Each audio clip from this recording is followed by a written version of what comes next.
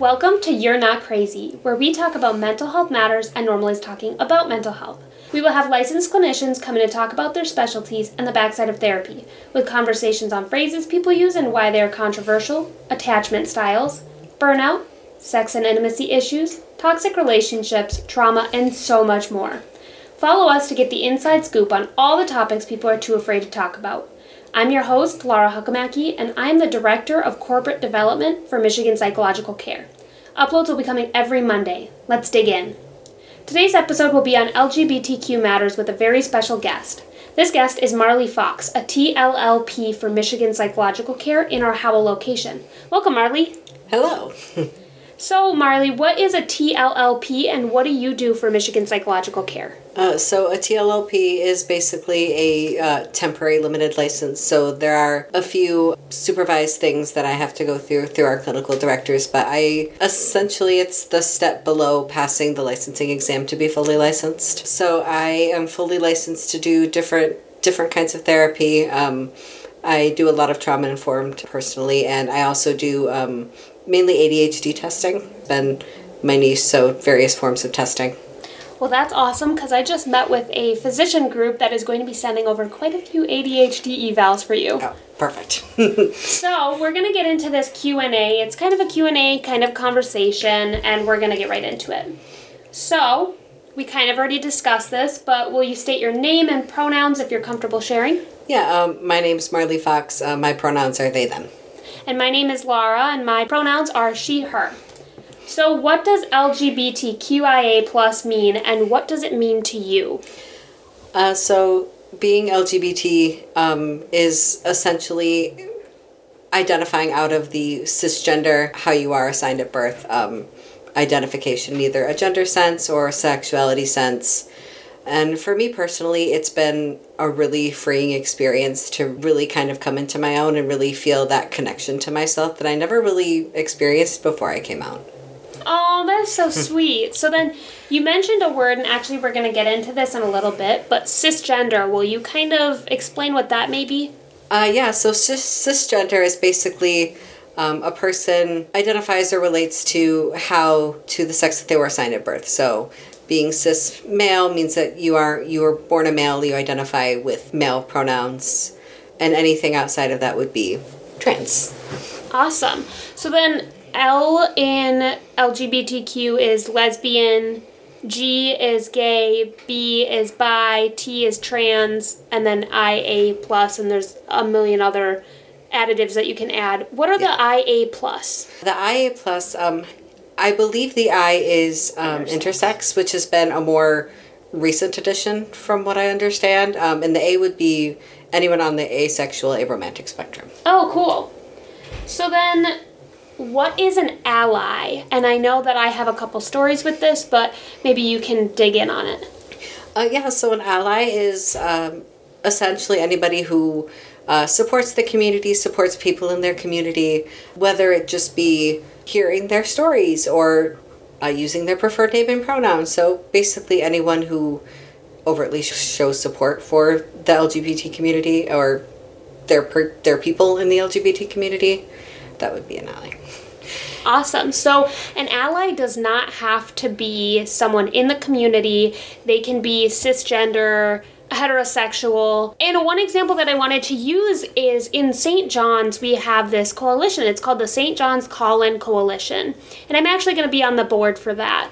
They provide a Pride Festival every year now, and the person who runs that, she's amazing. And I don't believe that she is LGBTQIA. I know that tons of the people who help out with the festival are not LGBTQIA, but they are so supportive. They are definitely allies of the community.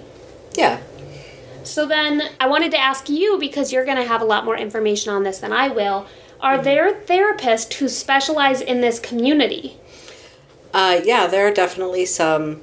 I know a few of my former coworkers when I worked at St. John's had a pretty large LGBT population. I also work with a ton of LGBT populations as well. I believe there are in every location. There's at least a couple people who not work specifically with that community, but definitely have a lot of knowledge. Yeah, absolutely. So I know in our St. John's location, we actually had an LGBTQIA plus group, and that's not running currently, but if there is interest, we could get that started back up again. Our Alma location does actually have a LGBTQIA group, and obviously we have professionals who work with the community as well. I know Howell, we have quite a few people here. Jackson, I know I have a couple people, and then Midland, we definitely have a good collection of people who will handle LGBTQ community things, essentially. Amazing.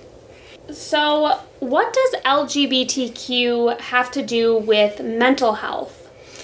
So it can actually play a pretty big role in mental health, especially, I would say, more in the adolescent years, depending on when that person kind of comes out or begins to really experience or really be able to articulate their experience with their gender and sexuality for the first time.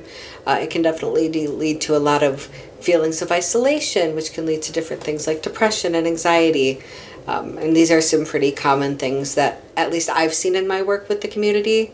And this can only be further stigmatized as people are supportive or they become more isolated from their peers due to feeling like they don't fit into the normal mold.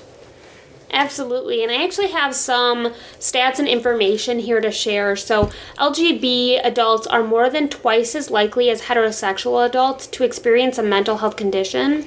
Transgender individuals are nearly 4 times as likely as cisgender individuals, like we discussed, people whose gender identity corresponds with their birth sex, to experience a mental health condition. 40% of LGBTQ plus members have experienced rejection from their family or friends.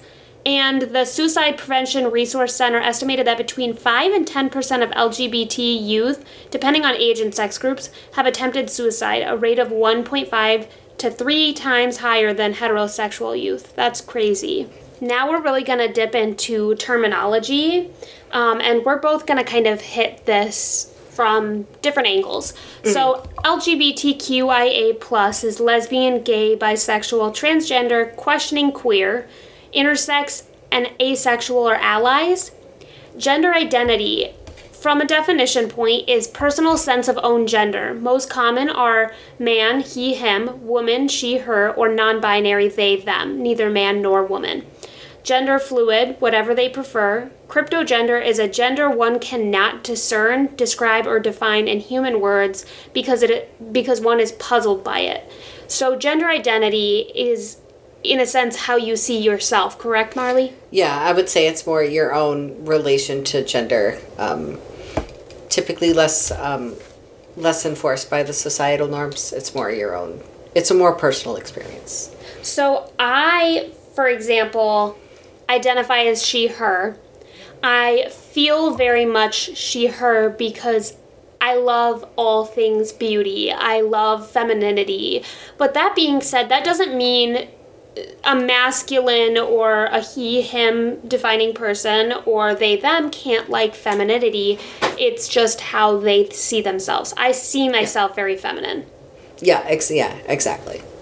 So then next here we have is sexual identity. So the sexual attraction towards genders. Most common are heterosexual, bisexual, homosexual, gay, lesbian, pansexual, demisexual, and asexual. So I'm going to hit some of those and then maybe we can discuss what that would look like. Yeah. So bi is a sexual attraction to men and women, 2 or more genders. Pan is gender blind in a sense, which I don't know if we even use that phrasing anymore. Do you know if we still use that phrasing? Gender blind? I hadn't heard it. So maybe that's something I need to look up. Sexual attraction to a person, not their gender, is pan. Demisexual is a sexual attraction only once a deep and meaningful relationship has been built. Asexual means no sexual attraction to any gender. Heterosexual is a sexual attraction to an individual of opposite gender as self, so a man being interested in a woman. Mm-hmm. Homosexual is sexual attraction to individual of the same gender as self, typically women and women, or men and men. But I did want to throw this at you. So what about with trans individuals? If they identify as a woman but were born male, and they are seeing a cis man, would that be a heterosexual relationship? Yes, correct?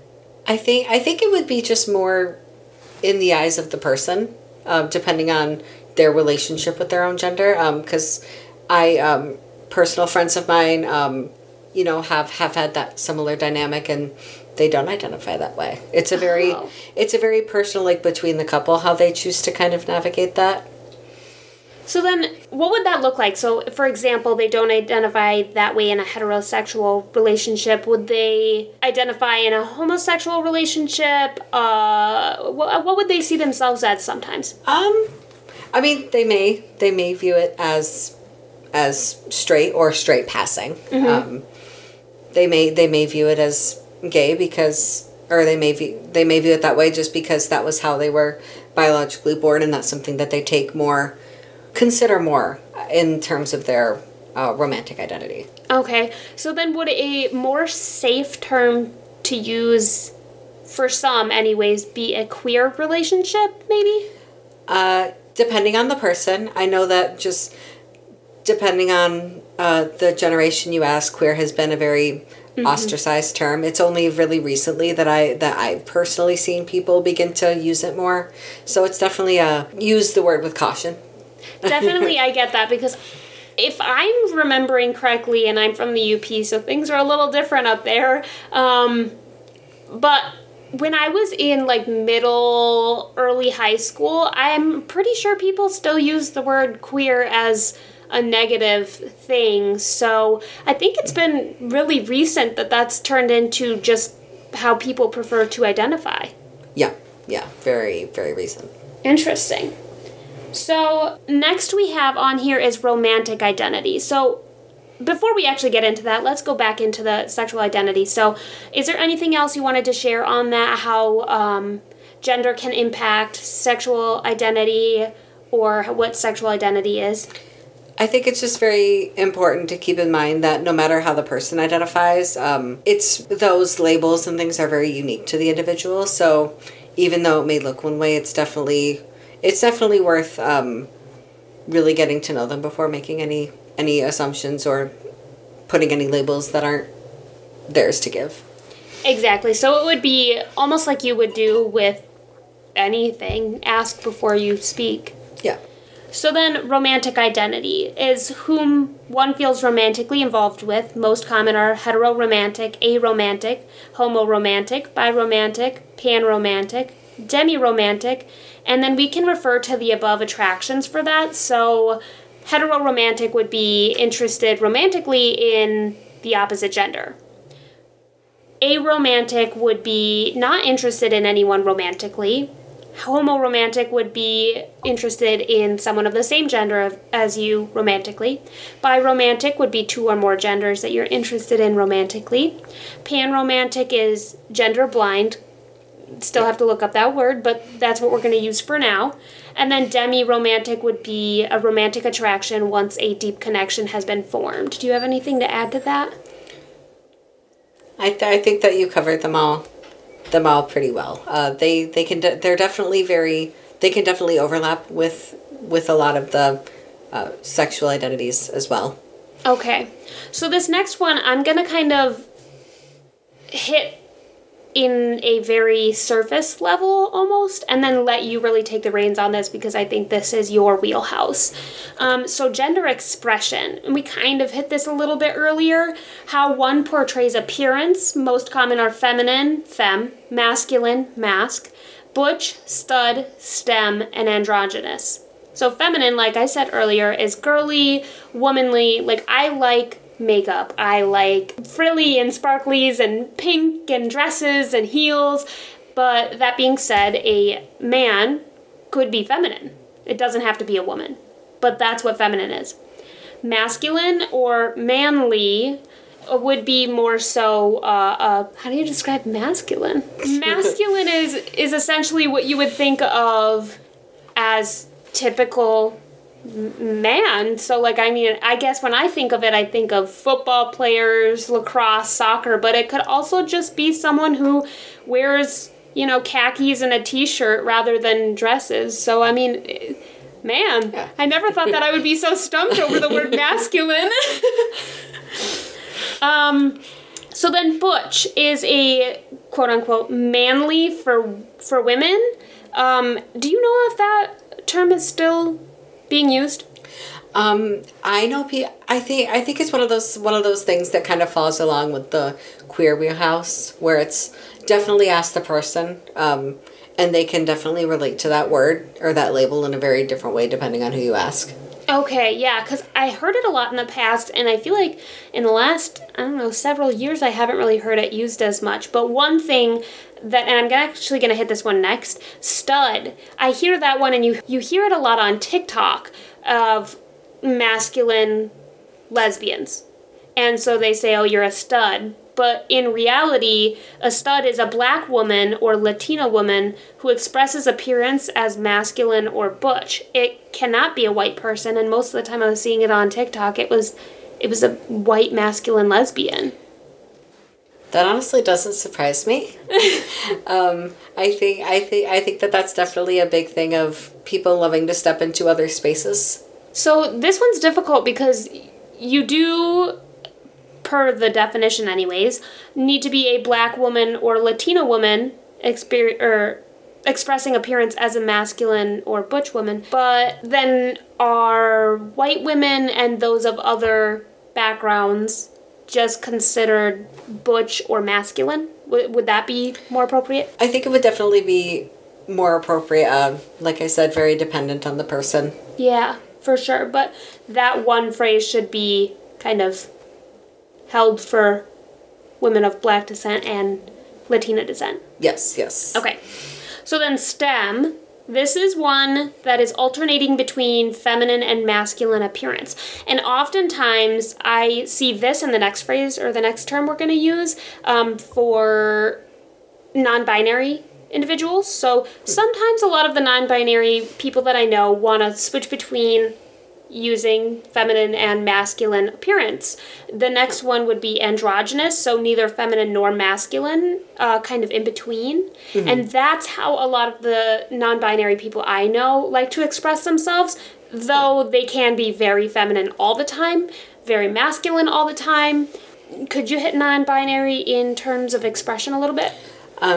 Yeah, so definitely clothes do not make the gender. So in terms of androgynous or STEM, it just depends on what makes that person comfy or what makes them feel most confident. If it's makeup, do it. Yeah. Whatever makes them feel like their best self, whether it's exclusively one way or the other. I love that just in general because me, as girly as I am, I love dresses and I love heels, but when I'm home, and I make this joke all the time, but it's pretty true, and some of my friends have screenshot FaceTimes with me, I say I look like Adam Sandler because I wear like a massive t-shirt and big basketball shorts and Crocs, and usually the t-shirt's like purple and the shorts are orange, and my Crocs are like grandma color beige. So I say I look like Adam Sandler, and that's how I'm comfortable at home, but I would not go out in public like that. I mean, yeah. I probably would, but not often. So I actually have this picture here, and I want people to look it up. It's called the genderbread person, and it kind of has a picture of a gingerbread man, and it has identity, and it's pointing to the brain, expression, which is pointing to everything on the body, orientation, which is pointing to the heart, and then sex, which is pointing to like the sexual organs. So gender identity per this genderbread person is on the left side it's woman, on the right side it's man, and then in the middle it's gender queer. And this says gender identity is how in your head you think about yourself. It's the chemistry that composes you, example, hormonal levels, and how you interpret what that means. Gender expression, left side again, is feminine this time. Right side is masculine, and then in the middle is androgynous. And this is gender expression is how you demonstrate your gender based on traditional gender roles through ways you act, dress, behave, and interact. And I guess we never really even hit the way that you act or interact or behave. That could all be part of your identity, of your sense of self and everything as well, right? Yeah, absolutely. difference in upbringing can definitely make a huge difference as well. You know, parental expectations of gender expression, and that can play a pretty huge role in how you engage with the rest of the world. Awesome. So then biological sex here, female on the left, male on the right, intersex in the middle. Biological sex refers to the objectively measurable organs, hormones, and chromosomes. Female equals vagina, ovaries, XX chromosomes. Male equals penis, testes, XY chromosomes. Intersex is a combination of the two, which I personally don't know any intersex people. I had read somewhere that Lady Gaga is intersex, but I don't know if that's true. That could just be, drama. So sexual orientation is heterosexual on the left, homosexual on the right, bisexual in the middle. Sexual orientation is who you are physically, spiritually, and emotionally attracted to, based on their sex, gender, and in relation to your own. So people should definitely look this up because I think it's a more easy to understand expression of how this all works. Mm-hmm. And there's also the gender unicorn, which is one that I've used for younger clients of mine who are experiencing some of those things. That's a more accessible for younger people thing as well. I have to look that up. I've actually never heard of it. Okay, so I have a good question. And I feel like you're going to have some good answers to this. I feel like maybe I'll have a good answer to this. What do I do if I'm not out? That is a good question. Well, definitely the first thing is establishing physical safety. Depending on the living situation you're in, are you able to come out safely without threat to your physical safety, your housing safety, different things like that. That is critically important in terms of the coming out process. And even just determining if someone is safe to come out to can be a huge thing. Whether it's a teacher, or a close friend, or a trusted family member that may or may not be your parents, a sibling, different things like that. It can. There's definitely a lot of nuance and a very personal experience. So, is it ever a thing where somebody just doesn't want to come out, not because they don't fear for their safety or how people react, but they just don't want to?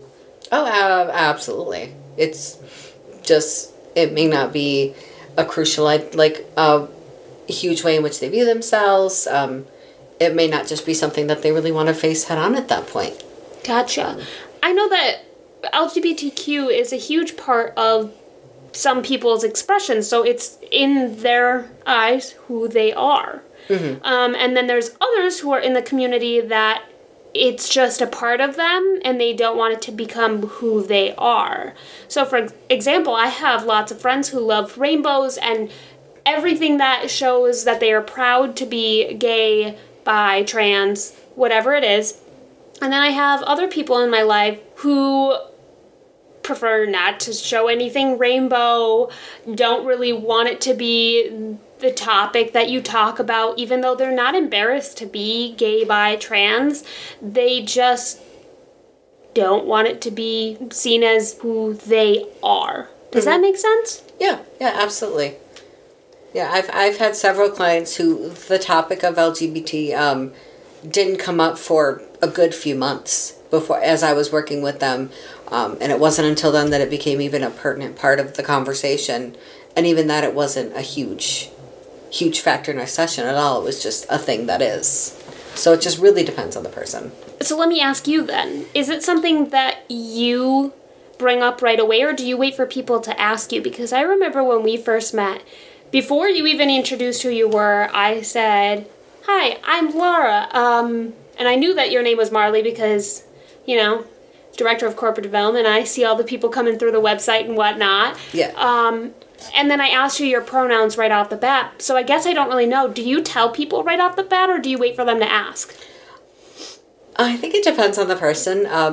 Usually, if I refer to a client who I know is trans or who has been out as trans, and I'm aware of that information, I like to do that because it's a really subtle way to be like, this is a safe space. This is something that's considered. And for others, it's just not something that comes up. And if it does, it does. It's not really a pertinent part of the conversation. So I know that there's obviously in the world, there's going to be people mad about everything.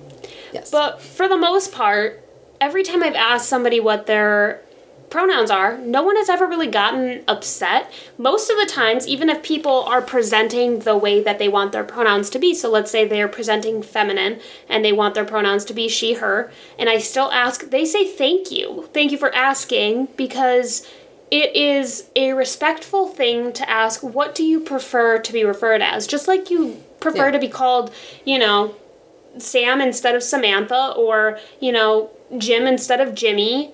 It's preference, and I think that people should be more willing to ask what pronouns are without fear that they are going to get mad at, essentially, or that the other is going to get mad at them.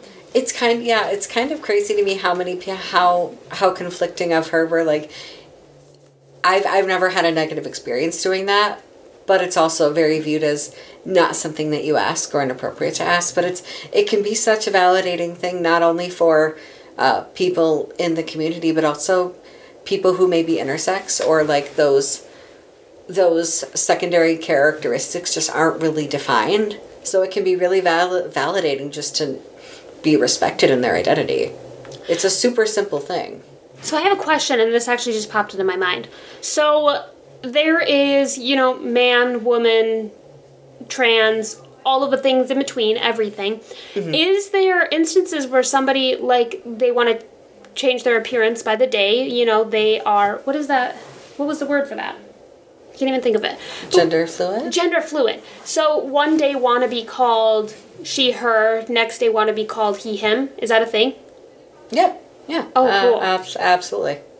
That's awesome. Yeah, I love that people are able to express themselves freely and not fear being judged, or even if they do fear being judged, they still have the strength to present themselves the way that they want to. I love that.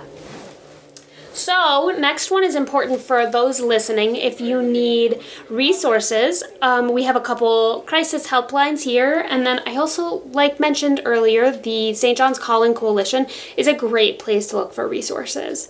Then we have the Trevor Project, which is 866-488-7386. The National Suicide Helpline is 988. Transgender Michigan's 24/7 crisis line is 855-345-TGMI, which is 8464. And then, do you have any books, shows, anything, hotlines that may be helpful to those in the community? Books. My personal favorite, it's a YA book called Symptoms of Being Human, and it's a book that follows a gender fluid protagonist, and it's, I think, the first documentation of any, not, at least first in my experience, of a main character being anything not cis. So that was, I found that to be super helpful for anybody who may be in that in-between. And there are tons of different books around, like, different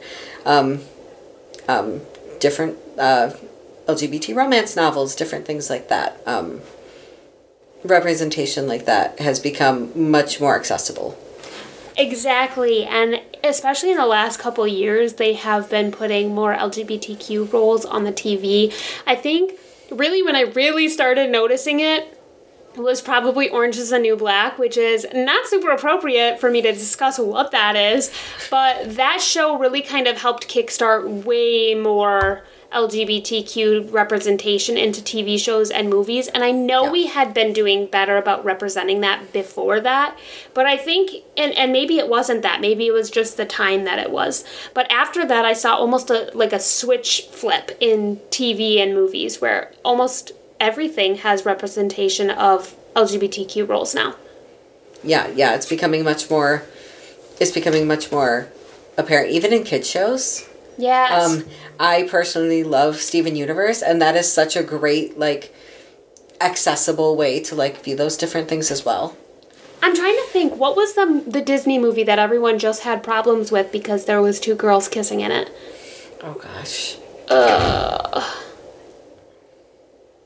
Maybe it wasn't Little Mermaid, was it Cinderella? I don't know what it was, but there was a Disney movie that people were having some conniptions about LGBTQ roles being played in it. But, I mean, it's a part of real life. There are LGBTQ people in the world. You are going to see them. You cannot shelter anyone from ever not seeing it, you know? No, it's becoming increasingly difficult to shelter from that aspect of life. And not that there are more people in the community, though there are because we have a higher population now.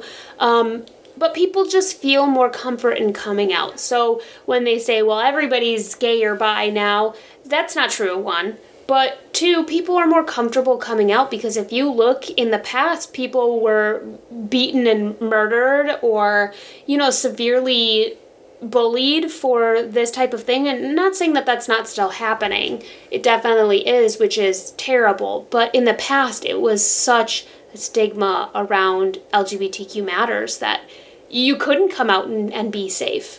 So yeah, you're going to see more people out nowadays. So actually, that kind of rolls into our next question here. Look at that, I didn't even realize. How have the times changed for the LGBTQ community in the last several years? I'll let you take away on that. The last several years, where I definitely think that there's been huge changes just based on the political climates, and that's not only brought a lot of really positive progress, but also a lot of new fear that has come up over the past few years. And also with the rise of like the internet and electronic communication and stuff, like access to support within the community has become much more accessible than it was in the past, which is also kind of a double-edged sword because it leaves a lot of room for misinformation and a lot of room for harmful opinions to be publicly consumed and leave a lot of really negative views on the community. So I've actually asked this in the last couple episodes where I have people on. Do you think that TikTok is helping to represent the LGBTQ community well, or do you think that it is almost putting a target on our backs? I think like with any sort of social media, it's all about how you use it and who's using it. So it all just depends on who you support, who comes across the algorithms, because that's going to be what you see. So I would say depending on the person, it can be a bit harmful because there's that algorithm and that confirmation bias that comes through in those things, and that can make it really easy to reinforce your own opinions even if they're harmful. I also just want to throw out that oftentimes when I see comments on Facebook, Instagram, TikTok, whatever it is, and somebody is hating on another, whether it's LGBTQ or someone's makeup, because I watch a lot of makeup videos, not gonna lie, or, about their family or a craft they're doing, oftentimes it comes from jealousy. So in this instance, it could be somebody commenting and being like, oh, he's gay, that's so weird, or you're going to go to the negative place downstairs. That could be because they're in the closet and don't feel comfortable coming out sometimes. Not saying that's all the time, but I mean, I've seen it a lot of times where people are really negative about the LGBTQ community and then come out like 5-10 years later. Yeah. So we already kind of went over this. I don't know if you have more to add. If not, we'll just move to the next question. But what is the difference between sexuality, sexual orientation, and gender identity? Maybe we can just clarify because I might not have done well with that. Yeah, I think that you did pretty well. So gender identity being something that how you relate to your own sense of gender and how you feel like you relate within the world.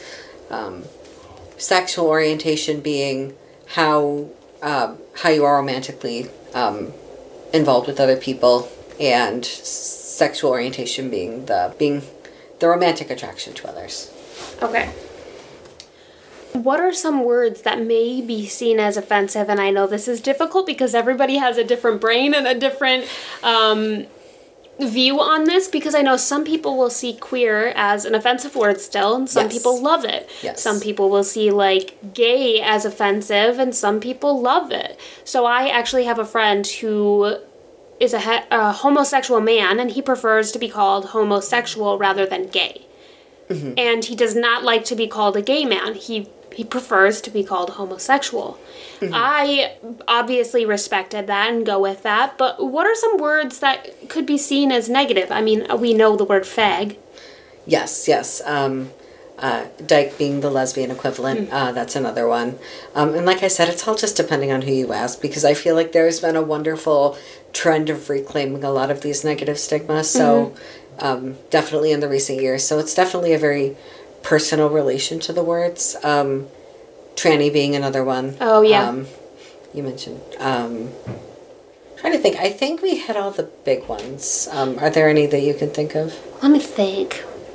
Honestly, not that I can think of off the top of my head. I know that the community has done a pretty good job in the last couple of years of, like you said, reclaiming those words. So, ones that may have been offensive in the past are kind of slowly becoming more acceptable to use because we're using them in a positive manner instead of a negative. Okay, so this is a good question for those who may be wanting to seek therapy here. How is MPC, Michigan Psychological Care, building a place of inclusion for LGBTQ staff and clients? So in terms of staff, I was originally an intern in St. John's before I transferred full-time to work in the Howell location, and everybody was incredibly queer-friendly.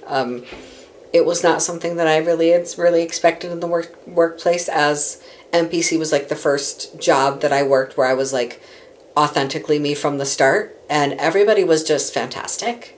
They definitely created a very welcoming space that I think is indicative to their work with clients, so that makes me very happy. Everybody is also very, very loves to ask questions, which I love. I love when people really want to get more information and really serve their best for the clients. So seeing everybody's growth and willingness to learn, I think, is just a huge step in making all of our clients who are in the community just feel safe.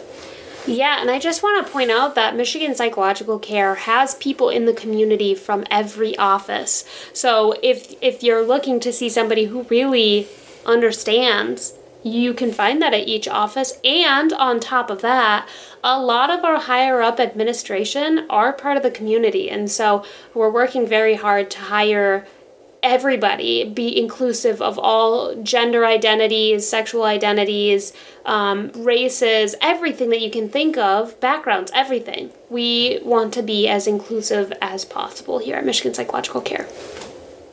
What are some misconceptions of trans people? And I have one that will hurt a lot of people's hearts, but I want you to go first. Transition is linear. So I think that when people have an idea of transition, whether it's social or medical, I think people will have an idea of how that will look or the process that they have to go through, and that's a very personal thing. And I think, and having that be such a kind of cliched thing, I think can really have an impact in a person's transition journey. And also just, you're never too old. And I think that there becomes a point where people think that they don't have access to that care anymore, or that it may not be worth that care anymore, or just have that really negative mindset towards it, and that's never true.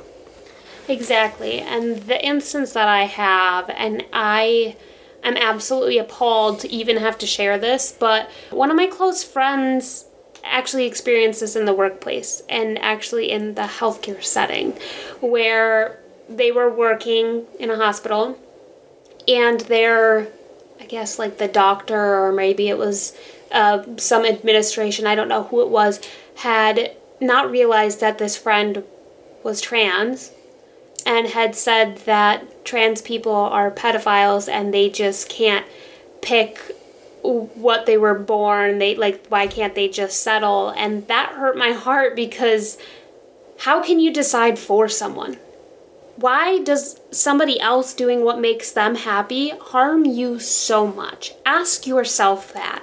Why is somebody else's happiness, if it's not affecting anybody else, and realistically this is not, why is it harming you? It shouldn't be. No, not at all. Just as, if you're happy to walk your dog and somebody says you can't walk your dog, that's weird. You would still walk your dog, and then you'd brush that off as like just a stupid person saying something stupid. But when it comes to the community who's already so bullied, it's harmful to say those things. And honestly, it's disgusting that he felt comfortable saying that in front of a whole staff. Yeah. I think that this also goes hand in hand with like the LGBT community as well. That the whole everybody's this nowadays kind of thing. I think that that's also because it's becoming so normalized and the access is there that people are seeing how big we are, and they're now just as everybody's becoming more comfortable being themselves and being out, that's a huge thing. Exactly. And you know what? I have been friends with people who have transitioned without me knowing that was even on its way of making. They're still the same people. They have the same heart. They have the same intelligence. And I still am going to love them for who they are. If anything, letting them transition means you get to see more of that. Yes, because then they really blossom. They bloom, like, as a person. Mm-hmm. They are more comfortable in who they are. Oftentimes, they're going to be a little bit more, like, outgoing and happy with themselves. And why don't you want to see people happy? Yes. Like, you should want to see everyone happy. Absolutely. So then, here's the next question. What are some things a person can go through when coming out? And what is coming out? Because we've talked about it a couple times. So coming out is kind of the telling someone or everyone in your circle that you are a part of the community or an aspect of yourself. It doesn't necessarily mean how it have to be exclusively for the community at all, but it's a very personal process by which someone really begins to accept and publicly announce their identities.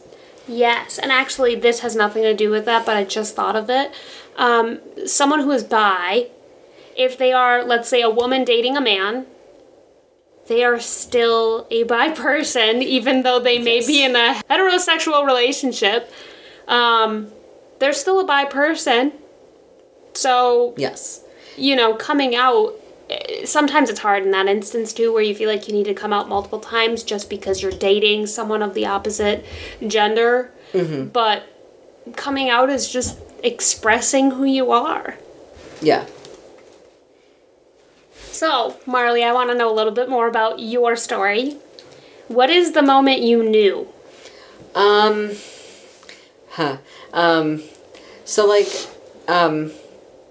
So I identify as a gay trans person. And so I think that I knew that I was like not straight since I was a very early teen, but it was definitely not a safe environment for me to even really look at that aspect of my identity until I had moved out to go to college. And even then it took me years to really become that person for myself.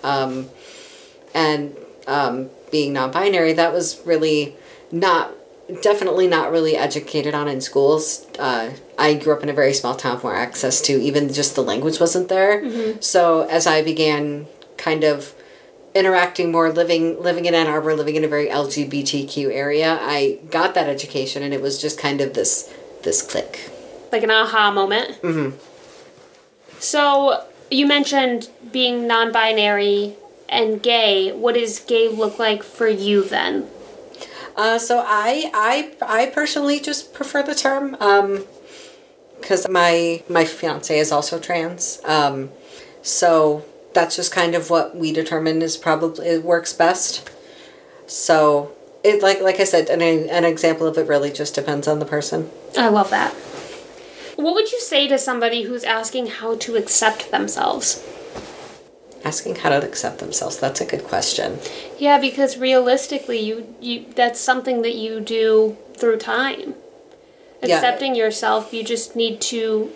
There's nothing wrong with you if you're in the community at all. And maybe you just need to find those who support you and help you realize that there's nothing wrong with you. But accepting yourself takes some time. It definitely takes time. And, you know, my therapist brain would probably just want to know where that stemmed from.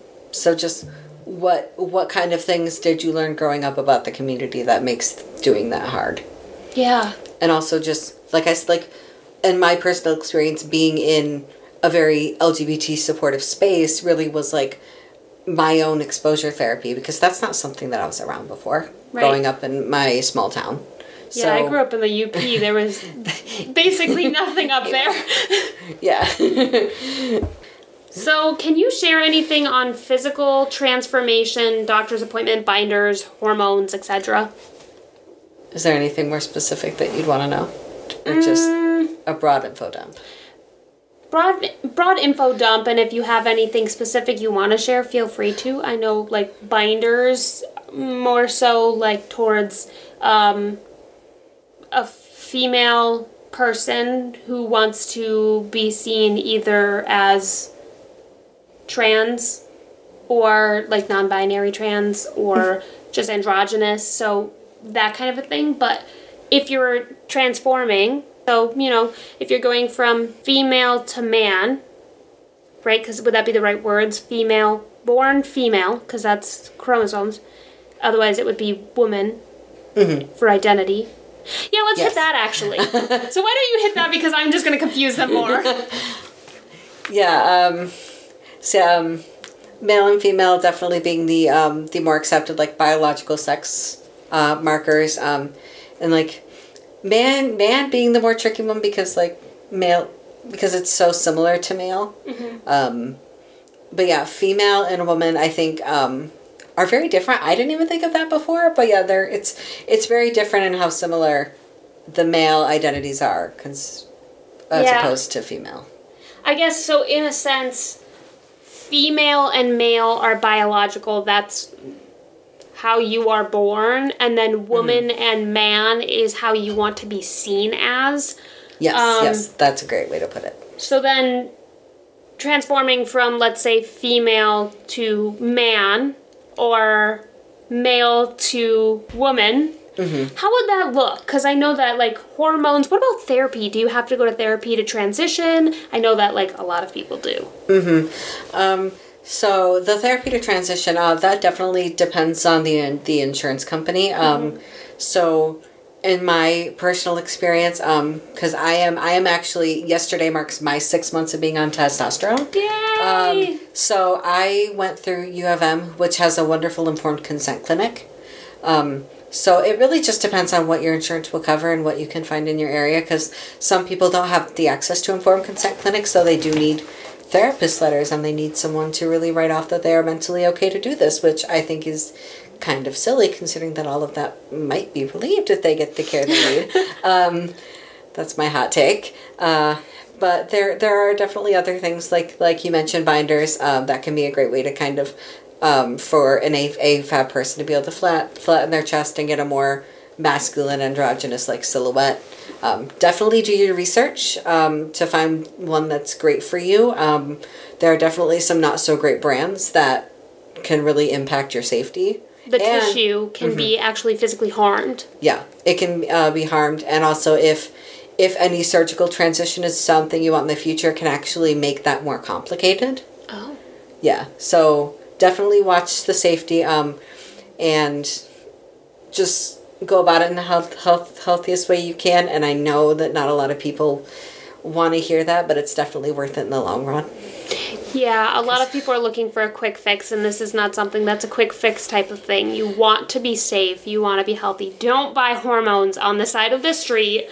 Go to a physician or, see a therapist. And I know that, like you said, a lot of people, depending on their insurance, for example, my friend had to see 2 therapists to sign off before they could get top surgery. Top surgery is cutting off the breast tissue for a female looking to either just be flat-chested or transitioning to non-binary or male. Now, hormones, like you said, you're 6 months on T, yay. Yes. There is also, so there's T, testosterone, and there is estrogen, and that would be for someone wanting to present female, correct? Yes. Yes. So T, someone who wants to be androgynous to male or man, and then estrogen would be for somebody who wants to be androgynous to woman. Yes. Okay, yes. cool. Yeah, and in that it's actually from what I understand, it's actually surprisingly more difficult for trans femmes to have access to their gender affirming medications, just because of the stigma of the females being less than, or why would you, or being more stigmatized because you are going to what is viewed as a superior gender to something viewed as inferior. So that can actually make it more difficult for them to have access to their meds, which makes it even more important to go through somewhere that's medically safe for you.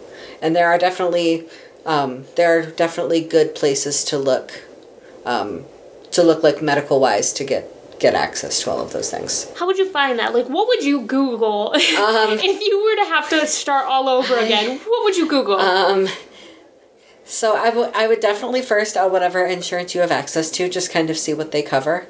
So living in the state of Michigan, I was very lucky to have a lot of my gender affirming care completely covered, but I know in some places that's not the case. So it definitely can vary from state to state. But there are definitely like different online clinics and things like that that will that can help with like people with a lower financial status who are looking to go through those things. Great. So, dead names. I'm just going to hit this one quick in and out, and then I'll let you put your thing in. So, dead names is a name that you were born with that you don't identify with. For example, if someone's named Susan at birth and doesn't identify with that, wants to be called Jim, Susan would be the dead name. So then, do you want to hit that, like choosing a name, dead names, anything on that? Rule of thumb, if someone has a preferred name, do your best to use it. And for all the parents out there listening, I know it's hard. But I promise you, your children will be the happiest. It can be a really hard thing, especially knowing someone for so long with that name. I know even in the community myself, with trans friends, I've had difficulties even myself and have accidentally dead named them. If it happens, just move forward, be more conscious, and depending on the person and how they respond, do your best to like respect what they want in that regard. Yeah. And in terms of choosing a name, that's kind of just again a very personal choice. I know people who have talked to their families and been like, what would you have named me if I was born a male? If this is like a trans mass person. So they make it an inspiration from their dead name or from their parents. Mine, I just really like the sound of it. I really don't know what it was about it that really clicked for me, but it did. So can I ask you, is Marley your birth given name? No. It is not? No. Oh, no. Well, I love it. No, it is not. Thank you. I picked it myself. I love it. So, yeah, just be respectful. If messing up can be an unfortunate part of it. It's just about the conscientiousness, and it can also just be about the intent. Exactly. So if you accidentally dead name someone, which I'm guilty of, I've accidentally done it. You've known somebody for, 10 years, even if you've only known them for 1 year, but you've been calling that since the time that you met them, you're bound to accidentally dead name them at some point. What do you do in that instance? Most people prefer you to say, or just like pretend like it didn't happen almost in a way and just fix it and use their name. So for you, if I dead named you, I would just say Marley and then move on. Some people do prefer you to apologize and say, I'm so sorry, Marley. But in most instances, from everybody that I know, would rather you just fix it and move on. Don't make a big deal of it. Yeah, that's kind of, that's been my experience as well. And obviously if someone does want that, like, apology, you know, just understand, try to understand their perspectives. Yeah. So this is for, I'm just going to read the question because otherwise I'm going to mess this up. It says, what to do if I think someone is in the community but hasn't told me? Should I let them know it's okay or let them come to me?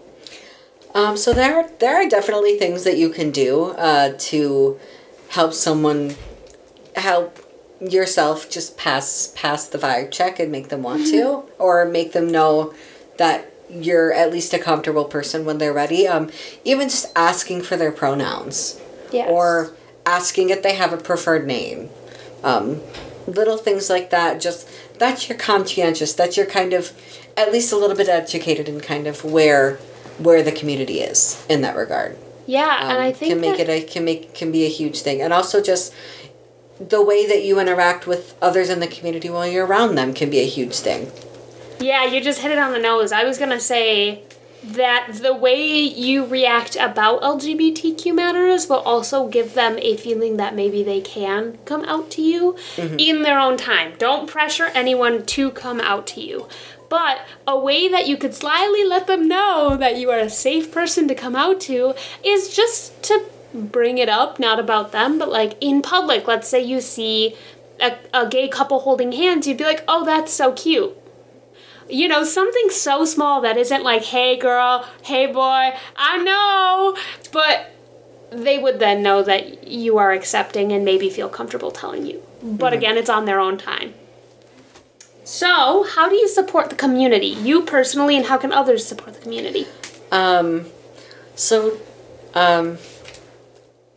The biggest thing is just listening to us. Just listen to our experience. Educate yourself on different things as they come up. Look for unbiased news.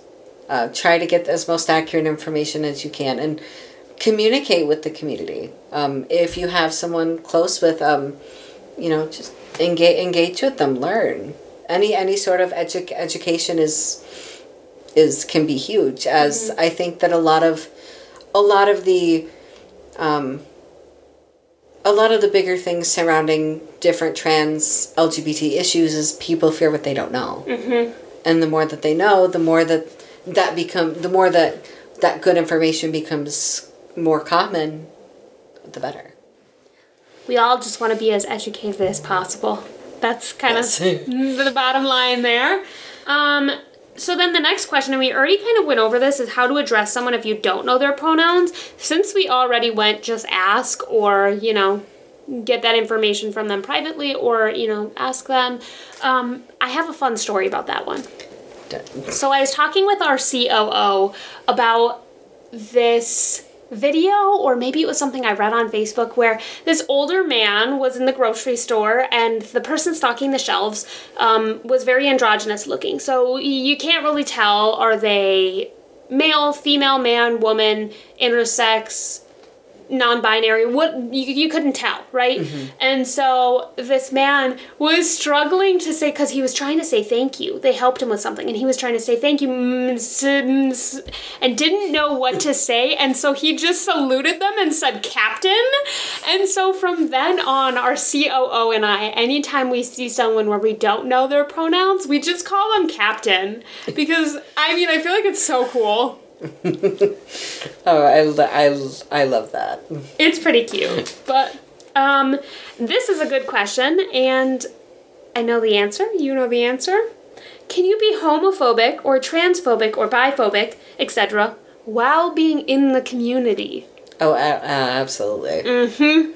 Absolutely. I think that the biggest thing there is people have their own ideas about what their identities are. And a lot of that, I think, stems from either their own internalized work to do, or even just projecting their ideas of what that might look like onto others. Yeah. Which can be really harmful and really invalidating to others in the community who may not be transitioning or expressing themselves in the same way. Yep. And I know the phrase used for somebody who, let's say, is gay would be internalized homophobia. Mm-hmm. And it would be the same thing with, internalized transphobia. And it's harmful because you may just be picking on yourself, but you're also picking on others who have worked so hard to be accepting of themselves. So try not to do that, people.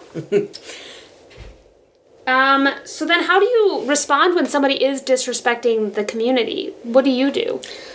So I personally approach those things with a grain of salt, or the idea that people fear what they don't know. Mm-hmm. So a lot of the times it's just hey, you may not know this, but what you're saying here could be harmful for this, that, or the other. And then and hopefully it's received well. Hopefully, and if it is an unsafe situation, for example, like let's say you're walking in a grocery store holding your partner's hand and somebody gives you a negative look or says something or, comes at you in a aggressive manner, it is best to just leave that altogether. Leave the situation. If you need to go get help, go get help. But there are going to be some people who are angry and hateful, and you just need to not take that to heart because they definitely have some learning to do. Yeah, absolutely. And it can be a really hard thing, and obviously that's where the support comes in, is being able to process those things. Yeah, like I said, it's a lot of people fear what they don't know, mm-hmm. or uneducated things. My fiance and I we went to like an apple orchard, and we were walking and we heard someone behind us go, "Oh, they're such great pals." And it was just the funniest thing. And it's little things like that. Like, you just make sure you're safe. My partner and I I don't know if we were at dinner or if we were walking somewhere, but somebody said, "Oh, are you guys sisters?" We looked nothing alike at all. We were holding hands, and I have blonde hair. I'm super pale. I have green eyes. You can get a vision just based off of that. And she is long, dark brown hair, brown eyes. She's way more tan than I am. We have different facial features. Our eyes are different shapes, our nose are different shapes, our teeth, our cheeks, everything is different. We look nothing alike, and we're holding hands, and somebody asks if we're sisters. What? So anyways, next question. LGBTQ and religion. Anything you want to share on that, because that's a difficult topic. So I'm not a really religious person. So I personally don't know how much I'll be able to add, mm-hmm. But I do think that a lot of the religious views that people will use to invalidate the community and stuff, I think, are based on some very outdated theology. And I think that it would bode well to just take those things with a grain of salt. There are accepting churches. If you are somebody who wants to continue religion and be comfortable in the LGBTQ community, there are definitely churches that are accepting, and sometimes it's even on their billboards, or they're little signs outside their churches. It'll say LGBTQ friendly or welcoming all, but it's definitely good to just go feel it out, because when it's right. Yeah, definitely. It's definitely worth it. That being a part of one's identity. It's definitely worth doing the research and finding a place where you feel safe and are able to express yourself fully, but also be able to have that religious ideology as well. Yeah. So last question, Marley. Kind of two of them. So walk me through some options of coming out to friends and family, those who accept you and those who don't. So some options. So coming out to friends and family, obviously with the rise of social media and internet communication, virtual things, especially if someone may not feel the most safe doing it in person, mm-hmm. That can be a really helpful option. Having a support person with you can also make that process a lot easier. Just doing it in a public setting, having, like I said, support person with you, those can be super helpful things. I think I touched on the biggest ones. Yeah, so the main thing for coming out to those who accept you and those who don't is do it when you want to and do it where you're safe and comfortable. Do it in a manner that suits you. Some people bake cakes and say, I'm gay. And some people will sit their family down on the couch and cry to them and say, listen, this is who I am. And their reaction does not share anything about who you are. So if they react in a way that you didn't expect, if it's negative, then just know that they are learning. They still have some learning to do. And you should take, like Marley has been saying this whole time, everything with a grain of salt. And so, you coming out, that is your experience.